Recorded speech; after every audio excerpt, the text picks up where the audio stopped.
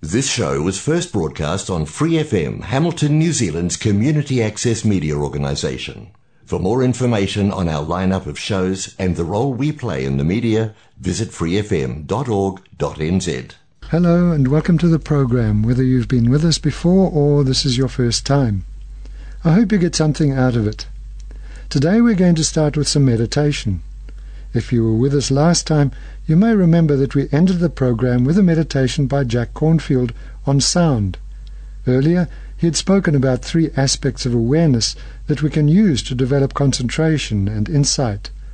Absorption to the point where subject and object disappear, ordinary awareness in which everything is merely observed openly and without identification, and infinite spaciousness in which everything arising is allowed to float through the infinite dimension of pure awareness. To demonstrate, Cornfield ended with a meditation on pure listening to sound, and I thought it would be nice to start our program today with that meditation, which we partly described last week. But now, before we go any further, let's take a moment to think about motivation. Why are we participating in the program today? Is it for some small purpose, like passing time or the wish to appear to be a good Buddhist in others' eyes? Is it to build positive potential so that we can have a peaceful death and a comfortable coming life? Or is it to attain freedom from all suffering and help others free themselves from all suffering also? As I've said before, the first motivation, just concerned with benefit in this life, is not a valid Buddhist motivation, so it's best to avoid or transform it. The second is the least kind of motivation that we can call Buddhist, and the third one, bodhicitta, is the greatest, as it intends to benefit the most number of beings possible. So let's try to have that motivation, even if it is a bit fake at this stage. With enough practice, it will eventually become genuine and vastly helpful to ourselves as well as others. So let's try to have that kind of motivation.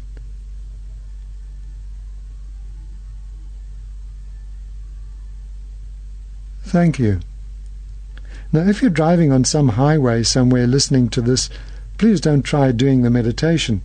Wait until you get home. Otherwise you might find you're concentrating in some space you never expected to find yourself at in this time of life. But if you're in a place where meditation is easy, please sit comfortably and at ease. Due to the idiosyncrasies of our computer, there must be sound to record, or the device goes into some kind of sleep mode. Therefore, I will play as quietly as possible some music in the quiet periods, but try not to be captured by the music, but just see it as part of the soundscape, which has so many other sounds in it as well. Here we go. Jack Cornfield says, "Let your body be at rest and your breathing be natural. Close your eyes. Take several full breaths and let each release gently. Allow yourself to be still."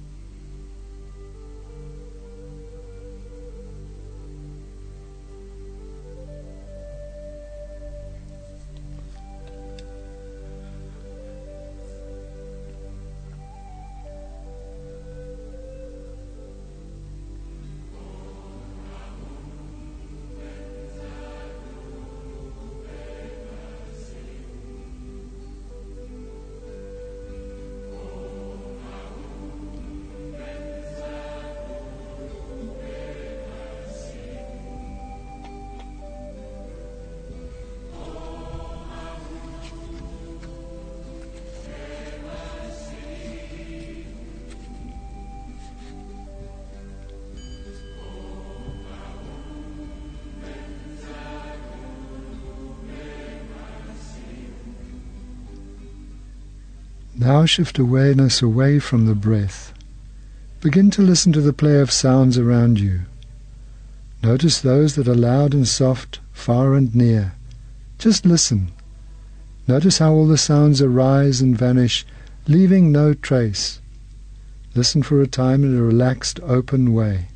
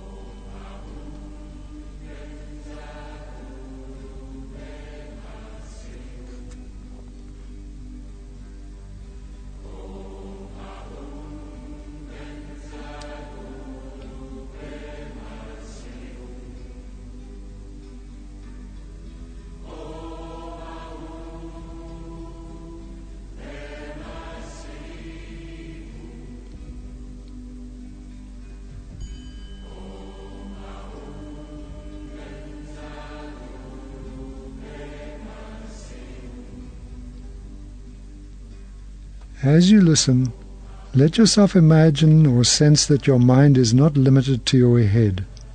Sense that your mind is expanding to be like the open sky, clear, vast, like space. There's no inside or outside. Let the awareness of your mind extend in every direction like the sky.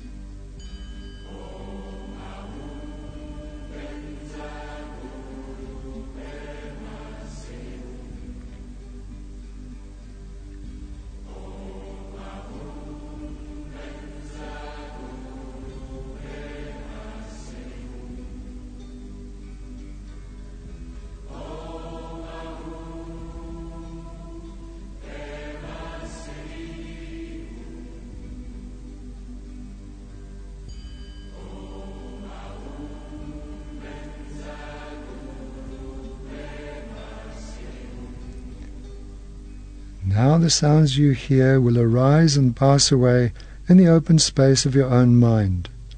Relax in this openness and just listen.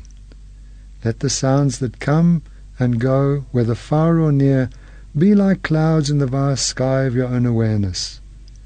The play of sounds moves through the sky, appearing and disappearing without resistance.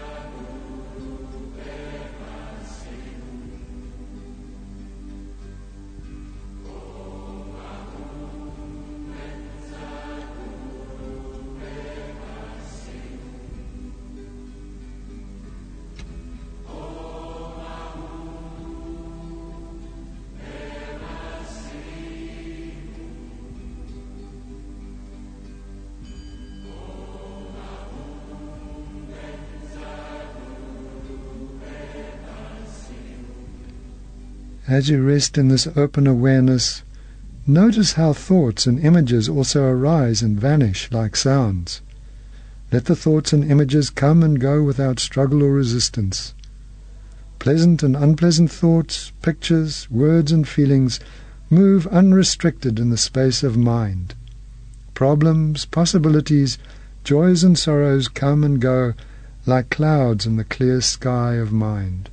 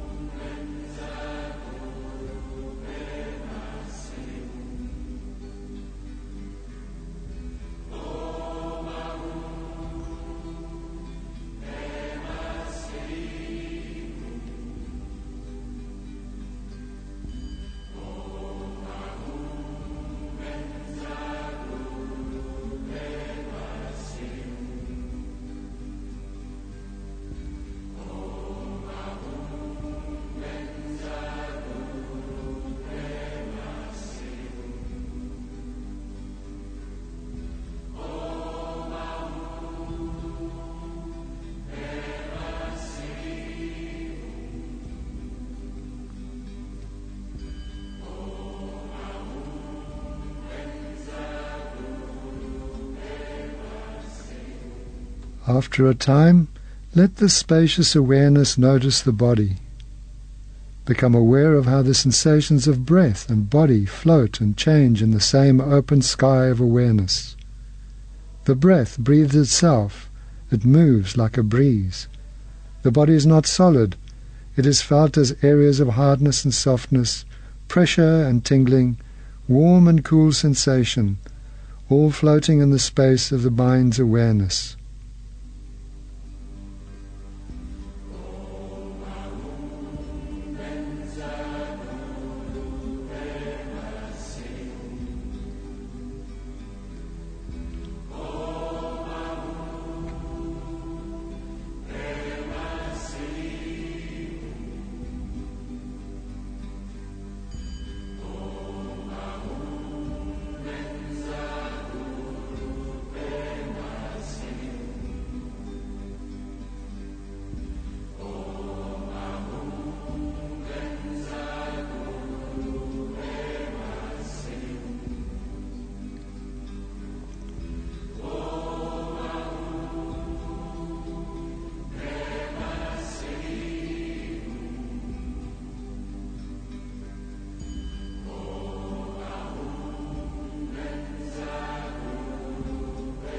Let the breath move like a breeze. Rest in this openness.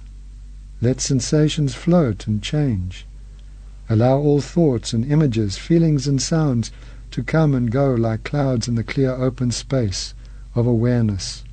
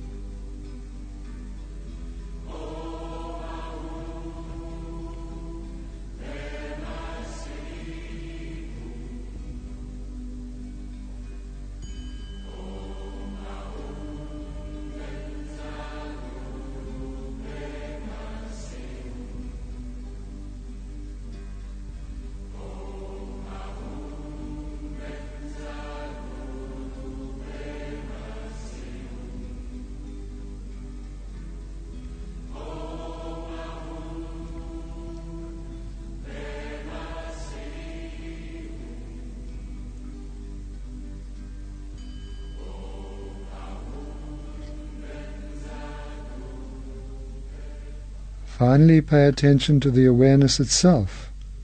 Notice how the open space of awareness is naturally clear, transparent, timeless, and without conflict, allowing all things but not limited by them. The Buddha said, "O nobly born, remember the pure open sky of your own true nature. Return to it. Trust it. It is home."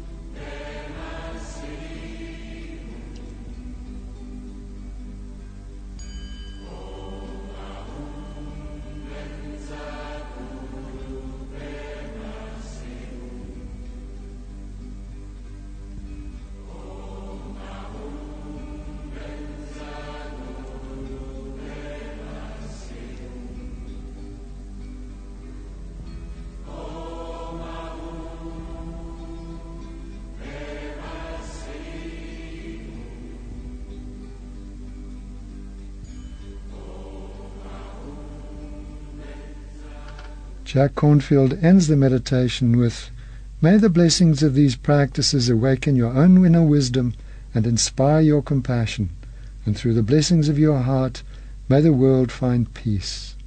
So please come out of the meditation.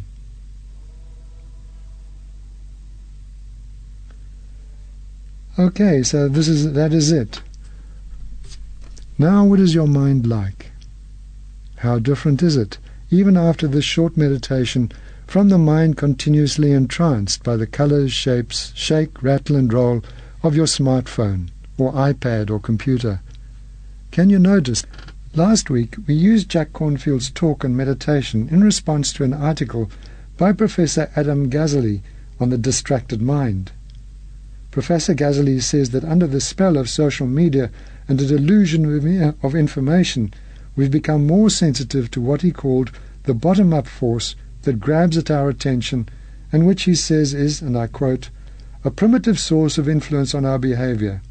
It is ruled by salient, unexpected, dramatic, sudden, and novel events that reflexively command our attention. At its most basic, bursts of light, sounds, and vibrations, but also hearing your name uttered quietly behind you. We have no choice but to pay attention to them, even if we're trying to direct our mental resources elsewhere. Consequently, we're finding it more and more difficult to access what he calls the top-down force, which is, and again I quote, the influence that our goals have on our behavior.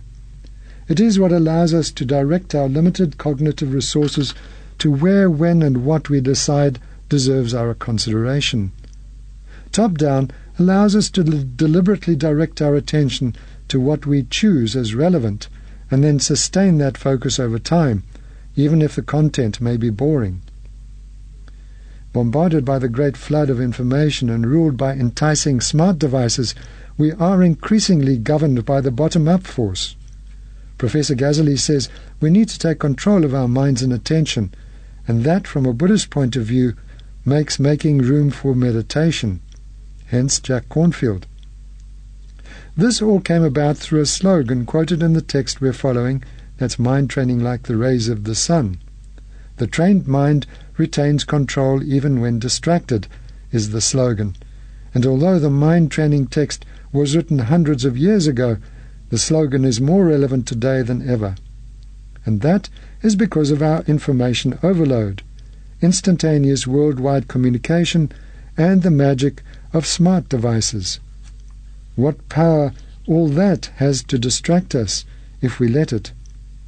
Somehow we have to be able to turn away from it for at least a while every day and focus on our internal world. It's interesting that the commentary to this slogan particularly mentions monitoring our reaction when we get into distressful situations, like being criticized or mocked. If immediately the thought, "May this person who is belittling me be blessed with enlightenment," arises, says Namkha Pel, author of Mind Training Like the Rays of the Sun, then we know that our mind training has been successful. Like the old man in Japan who was hobbling along the road when a samurai warrior going in the same direction came barreling along on his horse. Contemptuous of all others on the road, this warrior didn't care if he rode them down. So when the warrior reached the old man, the old fellow had to jump out of the way into the ditch on the side of the road. Picking himself up, he dusted himself off, shouting, "May all your wishes be fulfilled. May you gain great happiness and peace." A bystander was amazed at the old man, thinking, of course, that he would have cursed the warrior. So he asked the old man, "That warrior was so rude and dangerous, you could have been killed. How could you wish him well?" The old man looked at the bystander and said, "Well, if all his wishes were fulfilled and he was peaceful and happy, he would have no reason to rush headlong along the road so that old men like me have to jump into a ditch." That is keeping your mind training going even when distracted, don't you think?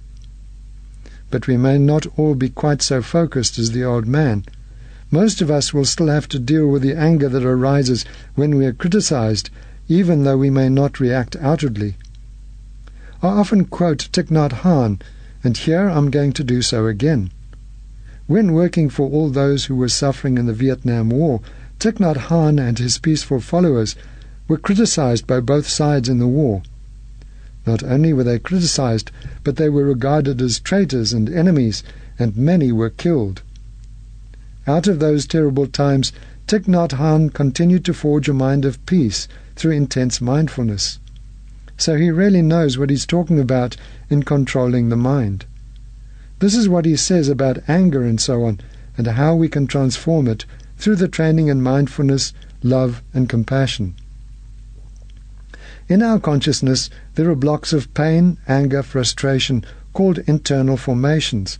He writes in his book, Anger, Buddhist Wisdom for Cooling the Flames. They are also called knots because they tie us up and obstruct our freedom. When someone insults us or does something unkind to us, an internal formation is created in our consciousness. If you don't know how to undo the internal knot and transform it, the knot will stay there for a long time. And the next time someone says something or does something to you of the same nature, that internal formation will grow stronger. As knots or blocks of pain in us, our internal formations have the power to push us, to dictate our behavior. After a while, it becomes very difficult for us to transform, to undo the knots, and we cannot ease the constriction of this crystallized formation. The Sanskrit word for internal formation is samyojana. It means to crystallize. Every one of us has internal formations that we need to take care of. With the practice of meditation, we can undo these knots and experience transformation and healing. Not all internal formations are unpleasant. There are also pleasant internal formations, but they can still make us suffer. When you taste, hear, or see something pleasant, then that pleasure can become a strong internal knot. When the object of your pleasure disappears, you miss it and you begin searching for it. You spend a lot of time and energy trying to experience it again. He says that smoking dope or drinking alcohol and falling in love create internal formations that take over our mind and control our future actions. Once they grab hold of us, they don't easily let go. We lose our liberty. He continues, anger is an internal formation, and since it makes us suffer, we try our best to get rid of it. Psychologists like the expression, getting it out of your system, and they speak about venting anger, like ventilating a room filled with smoke. Some psychologists say that when the energy of anger arises in you, you should ventilate it by hitting a pillow, kicking something, or by going into the forest to yell and shout. As a kid, you were not supposed to say certain swear words. Your parents may not have allowed you to say these words because they are harmful, they damage relationships. So you went into the woods or to an isolated place and shouted these words very clearly, very strongly, in order to relieve the feeling of oppression. That is also venting. People who use venting techniques like hitting a pillow or shouting are actually rehearsing anger. When someone is angry and vents their anger by hitting a pillow, they are learning a dangerous habit. They are training an aggression. Instead, we generate the energy of mindfulness and embrace anger every time it manifests.